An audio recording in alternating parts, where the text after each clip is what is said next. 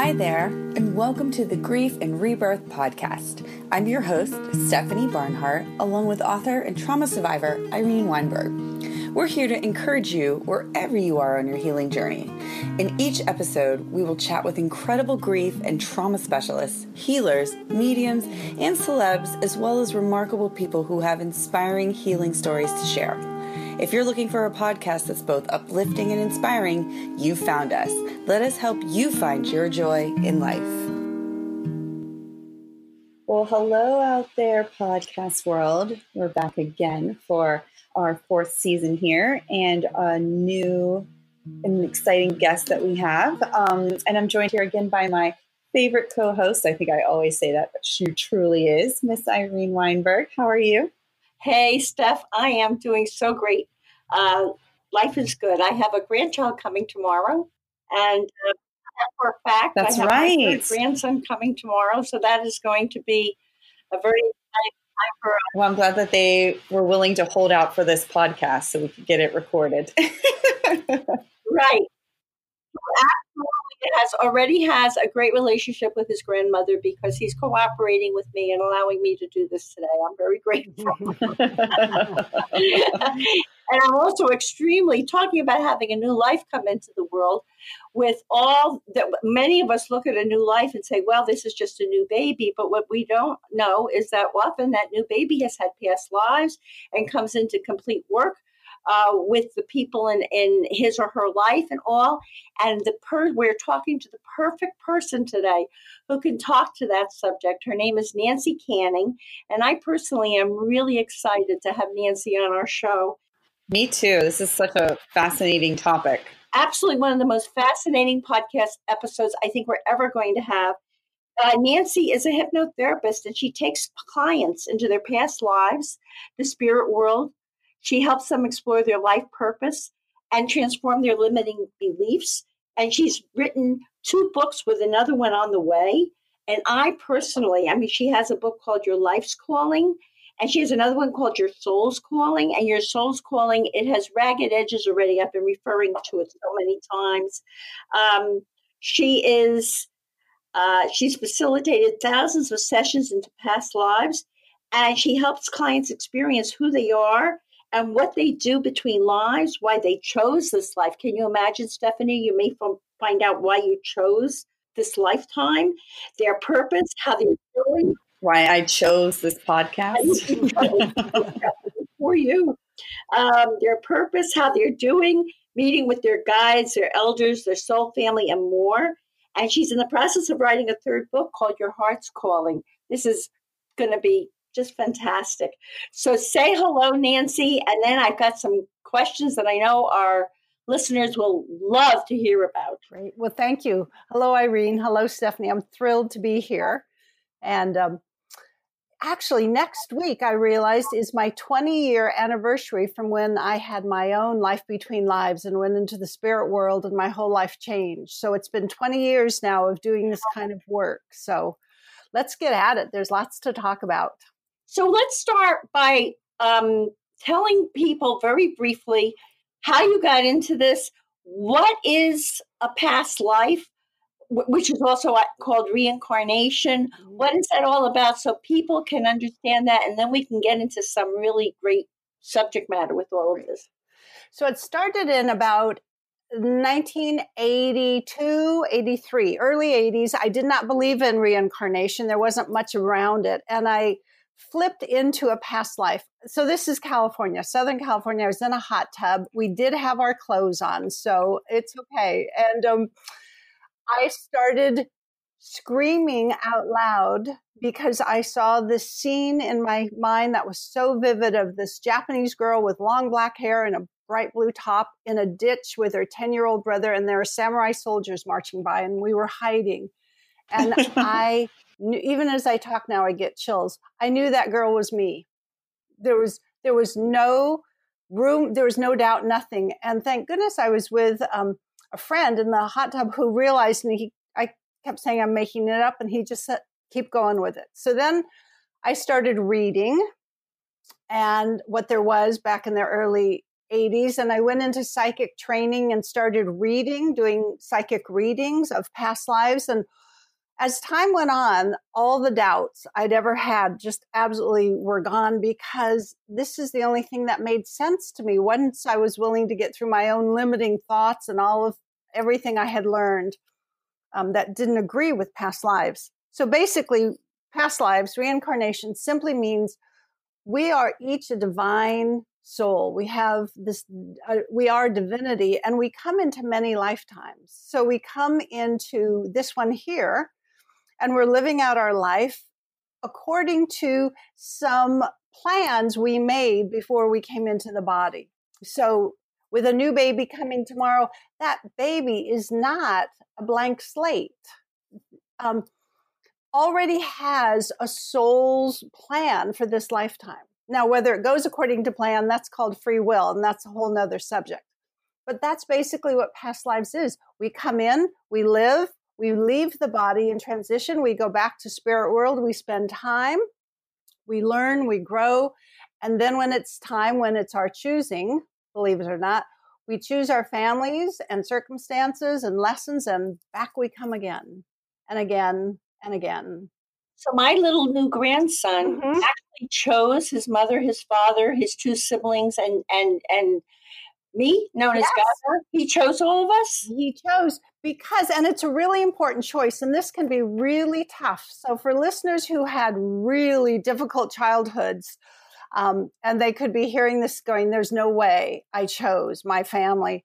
We choose, and it's with help from very wise beings, we choose the family dynamics that will best suit what we have come to learn as a soul. So if we've come to learn patience as one of the qualities we really want to develop in ourselves, we will come into a family where patience is tried, where it's not something that's easy to have. For instance, if we want to do love, we will come in perhaps to a family where it's difficult to feel love, because if you come into a loving family, you're not really learning it, you're experiencing it. We learn many times through, rubbing up against the hard places. And so when it's difficult to love, and we're able to learn to love or forgive anyway. Now, what about if someone comes into a family that's really easy and everything seems to be going really well? They will still, because I have a terrific family. And in spite of that, I managed to get some limiting beliefs. There are circumstances that happened outside of the home. You can have circumstances at school where kids make fun of you, and you form these limiting beliefs, and you still have what you're here to work on. It just didn't happen to come from the dynamics of the family, so to speak. But even with a family, you could come into one. Mine, fabulous family, but not really emotionally expressive. Mm-hmm. And so that, now I've learned, was perfect for me, because I've come in to learn to open my heart. Well, that wasn't we loved, but it was, I don't know, not superficial, but it wasn't real deep. We didn't know each other well. We were 6 people living together as a family in love, but it wasn't deep. So I didn't learn how to really engage deeply with other people. So even though it's a good family, there's still stuff going on that's perfect for each person's learning. So a sole purpose for a person coming in could be that I want to learn how to love better. Yes. How to express myself more, how to be more loving and kind from my heart space. Yes. Yeah. And as one of the lessons, that's one that pretty much everyone learns. For some people, it's more. For some people, they have other lessons that are also big for them, like fear. There's people who come in and they're simply fear-based, and everything about them is fear-based. So they've come in to learn how to not live from fear. Mm. So it's kind of easy in some ways if you can stand back from your life and be an observer to it and look at the themes. What are the themes that keep showing up in relationships, in work, whatever it might be? And those are some of the lessons you've come in to learn this lifetime. Wow. So I am fascinated by a couple of things that you talked about in your book. And I'm going to let you talk about them, talk about them as they come up, however you want to weave them together. Okay. But you talk about the dark night of the soul, which so many people go through, and do they plan that? They go through a very intense period of their lives when everything seems to be going wrong. What's that about? And then there are people who, and then they always talk about people who have an adversarial relationship to time. And then there's divine timing. And I must say, I am very challenged with time. And then people who seem to have too much going on in their lives. And you call them fast trackers. So let me talk about dark night first, because it's a subject I know well. So there's two types of dark night of the soul. Dark night of the soul means that you are, like you said, you're going through a very dark time. Everyone goes through like mini short term, like 6 months, a year, with the loss. So a dark night always starts with a loss. So it could be a death, the loss of a job, the loss of income, employment. Something happens and you go through a grieving period and life gets dull, meaning you're just kind of dulled down. Everyone goes through that from time to time in their lives. There is another type of dark night of the soul, which is the mystical one, which is more like 3 to 5 years typically, in which what sets it apart is that you basically lose almost everything within a very short amount of time. Like within a year, you could have major deaths, lose your job, lose the relationship, perhaps lose your health, lose your money, move. What I found was that we tend to keep one element and everything else falls away. So for myself, I kept my health. So I never got sick, but got laid off from my job, got divorced, sold everything I owned, left my cats behind, all of my friends and family, and moved from California to the East Coast. So everything was gone. And that is so that you will dig really, really deep inside of yourself and let go of the old way of being. It's a mystical, spiritual process. And did we choose it? I would say we did, because my spiritual growth is so important to me. This is one means of facilitating spiritual growth. I don't know that we specifically choose each of the circumstances we go through in life. So I want to make that really clear. If someone's been through traumas and there's been rape and there's been, murder or terrible things, atrocities, I don't know that we sign up and say, oh yes, I want that. Instead, what we sign up for is we want to learn lessons, and the greater beings out there provide circumstances. The order within the universe provides circumstances for us to learn and grow. Albeit it's very difficult, it's still what we are here to do, is how do I grow through these challenges? Not why did the challenges happen? Who can I become as a result of this? And some people with free will say, I choose to stay in the swamp of misery and despair. And other people with free will say, who can help me? How can I move through this? Yeah. What's on the other side of that? Would you agree with that? Absolutely. Absolutely. Free will. See, free will is kind of the thing that messes us up, because we can choose, like you say, to stay in the swamp. We can choose to stay unconscious. And there's no force from spirit. No being comes in and, jabs us and says, you have to wake up. We're given little jabs all the time to wake up, be more loving, look at what's going on within you. But we can choose to ignore that all we want. So I have a quick question.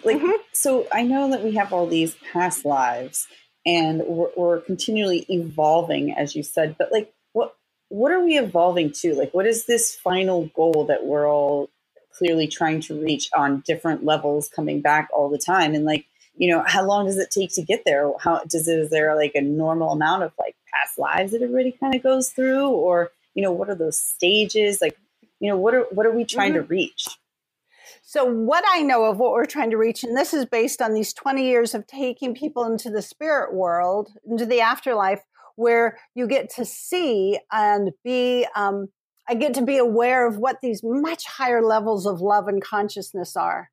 And so where we're evolving to is to be more like that way of being, which is this absolute beingness of love that we don't even understand in this realm, in this consciousness, because we've got so much going on with these bodies of ours and our emotions, that the level of love we're striving for is it takes a long time to get there. And then what happens is we don't come back anymore. There's beings on, I say, on the other side in the spirit world who they no longer incarnate. They're done. They're just helping. And who knows? They could go off into other universes. I don't know. But I do know that what we're doing while we're on Earth, we choose Earth as a place to come because it is so dense and difficult. This is not an easy place to be, especially these days. We're really challenged to how do we stay in love? How do we grow? How do we really do our own inner work? So, I mean, is it kind of safe to say when we look at people like Mother Teresa, like she's like an involved soul because she's just so loving to everybody, whereas like we're not and we try to be? Yep. Actually, I think some of the really evolved souls more so are people you wouldn't expect. The one who I met, I've had a lot of people who say, oh, this is my last life. And I'm thinking, I don't think so, but sorry. But the one who he had actually lost 28 jobs in his lifetime. He'd moved all the way. He kept losing jobs and he didn't know why. He knew he was highly evolved. He knew he was going to be gone from this earth soon. He was moving on as a soul. He just knew it. And it turns out the reason he lost all those jobs was he was going around saying goodbye to everyone. And in his last life, he had been a street sweeper in New York City. So it's from these people I go, oh, everything we think about how an evolved soul should show up may not be right. It may not be that they have all the money and all of this. It's who they are. It's a way of being and consciousness that creates the higher level. And so can you you're able to tell, like, if people come to you, you can kind of figure out kind of where we are on this journey? Well, once we go into the spirit world, I can't tell personally because I was thinking, here was my own naivete. I was thinking, oh, I've been doing this work for 30 years. I'm pretty evolved. So this is my thinking.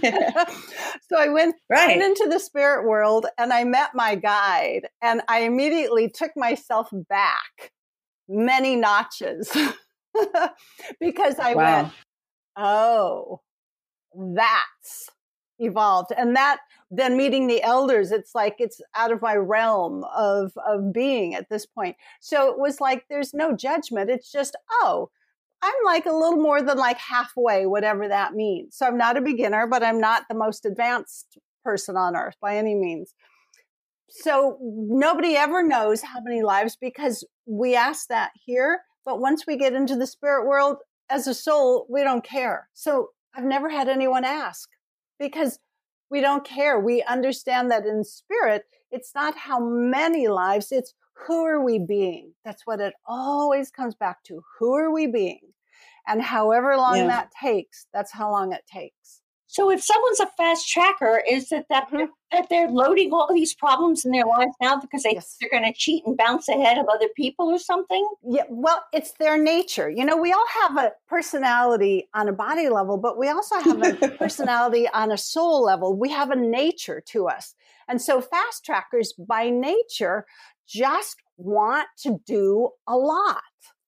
And they think they can. And so you talk about it a lot in the book because so many of these people, I don't know how they get up in the morning. My heart goes out to them because they have taken on so many obstacles and lessons and setbacks. And it's so that they can do a lot in one lifetime. But the thing I wrote about it in the book because it's what struck me the most. So many of them said the same thing. When they were in the spirit world, they were warned against taking on so much.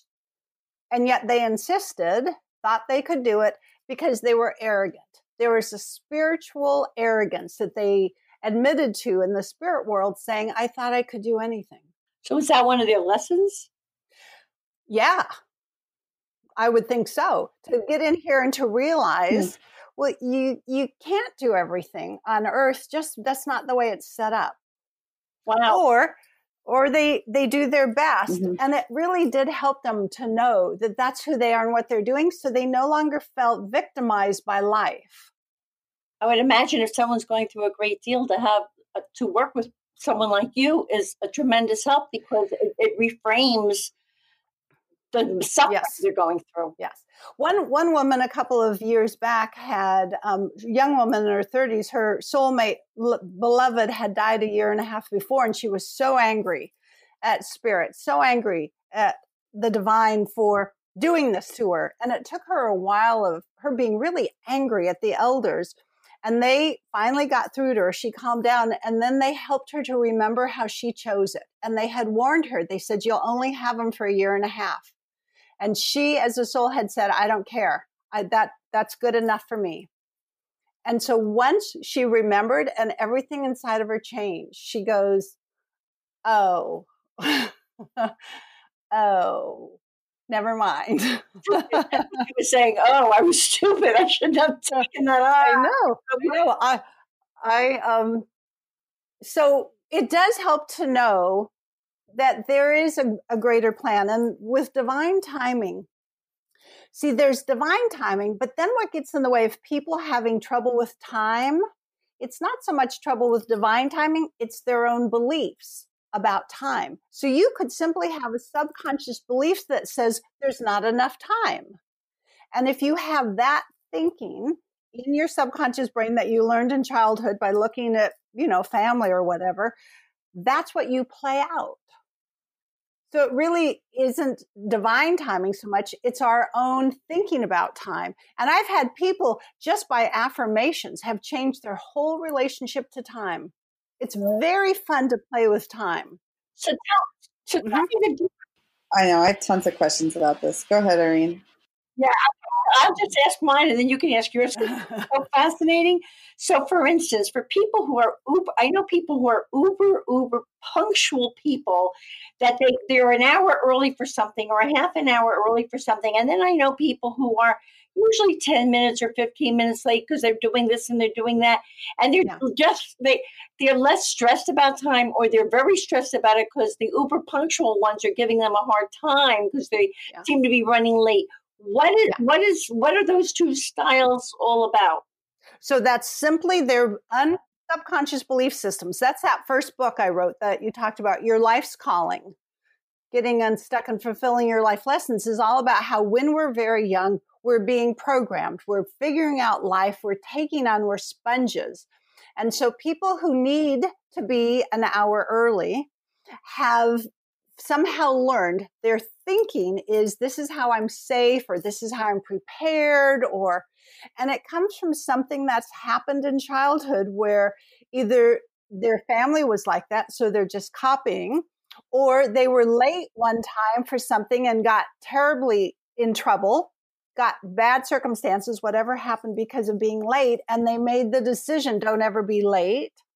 So things happen early on that we make these choices, subconscious programs that happen, and that's what determines our relationship to time. Time is simply time.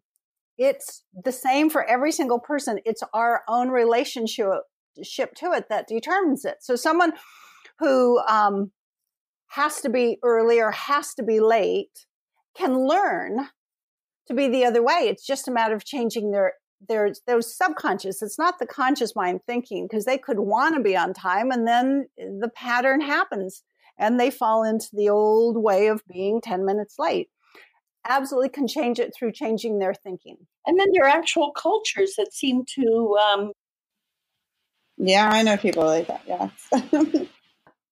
They run late all the time. Or, and hour and a half late for dinner is like on time. Right. Yep. That's a cultural thing. Yeah. We actually, a friend of mine for Christmas a couple of years ago had invited brand new neighbors from across the street to come and join us. They showed up an hour and a half late and offered no apologies. I think people in my world would be going crazy if that happened to them. Well, we didn't wait. We went on and ate. We'd already put all the food away because we figured, well, they're not coming. So, and for them, it was a cultural thing. and it was perfectly normal. So it's all in our thinking. So it can be our own family, it can be our own personal thinking, our family thinking, or our cultural thinking. Wow, that's interesting. But it all can be changed, and that may change over time. I used to always have to be really early, and my husband was late. And being together for 12 years, we kind of changed places. I started seeing his way of doing it, and he started seeing my way of doing it. And I then started being a little late, and he started being a little early. Wow. Stephanie, do you want to ask a question about this? Well, yeah. So Irene and I recently found out that we kind of had a past life run-in together. And now we're here again. But so my question is like you said, like you kind of choose your parents, your mom, your stuff. But like, so do you kind of always have those same people as like your mom or your sisters? And do their personalities kind of stay the same? Like my mom right now, was she my mom in this past life probably, or was it somebody else? Or like, do you stay always close to those people? We will weave back and forth. We don't always stay with the same family dynamic each time, no. But we can weave back and forth. So my family has all done this. And back many years ago when we got together at Christmas, we talked about who had killed who and who, in past lives. And my nephew Wow. was in Stanford getting his degree in physics. So very, very left brain. And he just sat there and I started laughing at him. And I said, do you wonder how you got into this family? So, yeah, so we do. We will come back. And so to answer that, if we have unfinished business with someone, which we often do, we will come back with them, perhaps not the next life. It could be many lives. With my former husband, it had been like 1,500 years from what we could tell. We had something to clean up. We cleaned it up and then we were done. So supposedly, if Stephanie and I had unfinished business from a past life that brought us into this life, we could we could continue on in other lives together. Yes, and it doesn't have to be bad things. I have soul girls, especially women. We women have soul sisters that we're very, very close to. They are definitely our sisters, just with, different families. We will do lifetime after lifetime after lifetime together in different ways. There's just this deep soul love that we come in as a support for one another. It doesn't have to be adversarial at all. So we'll come in for one another and just be there as a reminder that we're not alone and we're supported and we're loved by these friends, so that we can go through more difficult times, perhaps with family. So it may be that the family is the more difficult one and the friends are more of the support. I can see that. I consider a lot of my friends my family, and yes, it seems that we've been through a lot together. Maybe not just this lifetime. Yeah. Many lifetimes. And you can kind of feel it. It's like you're just so comfortable with one another. You just know that you know them. And that's one way of knowing you've been with someone before, is there's just a comfort and a knowing. And sometimes people know each other immediately. My parents recognized each other immediately. They were their own true love. They got married on their 10th date during the war and were together for 68 years. Wow. It was definitely not their first time together. They knew, and it was a good relationship for them. So those are two souls who they've done this before. But there may be other lives that they will not be coming in together. They may have some work to do individually or whatever. Yes. I worked with a man once who, his soulmate, his beloved, is in spirit and didn't come into this lifetime. And I didn't know it at the time, but my client was suicidal because he was so missing that his soulmate could feel him. So his soulmate is actually also a male. This guy usually comes in as a female, but this lifetime he's male in this life. Anyway, he doesn't get to have his soulmate with him this lifetime because in all these lifetimes, he keeps letting his soulmate, who was always the male in the life, do all the work. And he would just kind of skate by, and he wasn't doing his own work. As a female, he was just kind of being complacent. So he had to come into this lifetime to do the work and catch up, so to speak, because their consciousness was getting too far apart. So there may be times when the one that we love most is absolutely not coming into our lifetime with us because we've got things to learn that we would acquiesce and just get into the old pattern of letting them make all the decisions or whatever it might be. I see a lot of relationships like that. And now, Mhm. once you gave him that information, was he better about handling his loneliness or his issues? Yes. He was told in no uncertain terms, do not commit suicide because that won't get you what you want. Live the life out to your fullest. Go learn your lessons. It was his soulmate, beloved, who was talking to him, like going, you've got to do the work. You've got to do it. I want to be with you again. You've got to do the work. So he got a really clear message. Now I have one more question, and then we have to end, which is so sad. But so what happens when someone commits suicide? Because obviously you come in to achieve certain things and to learn certain lessons, and now you've cut it short on your own. What happens to the soul in that case? So there's a couple I've worked with, and I'll make it quick, but there's only love on the other side. So I'm not advocating suicide, but I also know there's only love. And as was written also in Journey of Souls by Michael Newton, someone committed suicide and got to the other side, and the guy's like looking at a watch, so to speak, going, what are you doing back? Not time yet. And so you get healing and loved, and then you're back again, because you realize as soon as you're out of the body, it's like, oh, I had other choices. I just didn't see them. So you're loved, but there's consequences, meaning you don't get off scot-free. You've got to come back and learn whatever was too much for you. You're going to come back and try it again. Wow. It lends a lot of credence to healing and taking care of yourself while you're here. Who wants to come back and learn these same lessons? Yeah, because it would be even more difficult, I would think, because if you've taken your own life, you're going to come back and you may, because the ramifications for how that affects all of your loved ones, you never think about that. The person who's doing suicide can't think of the ramifications.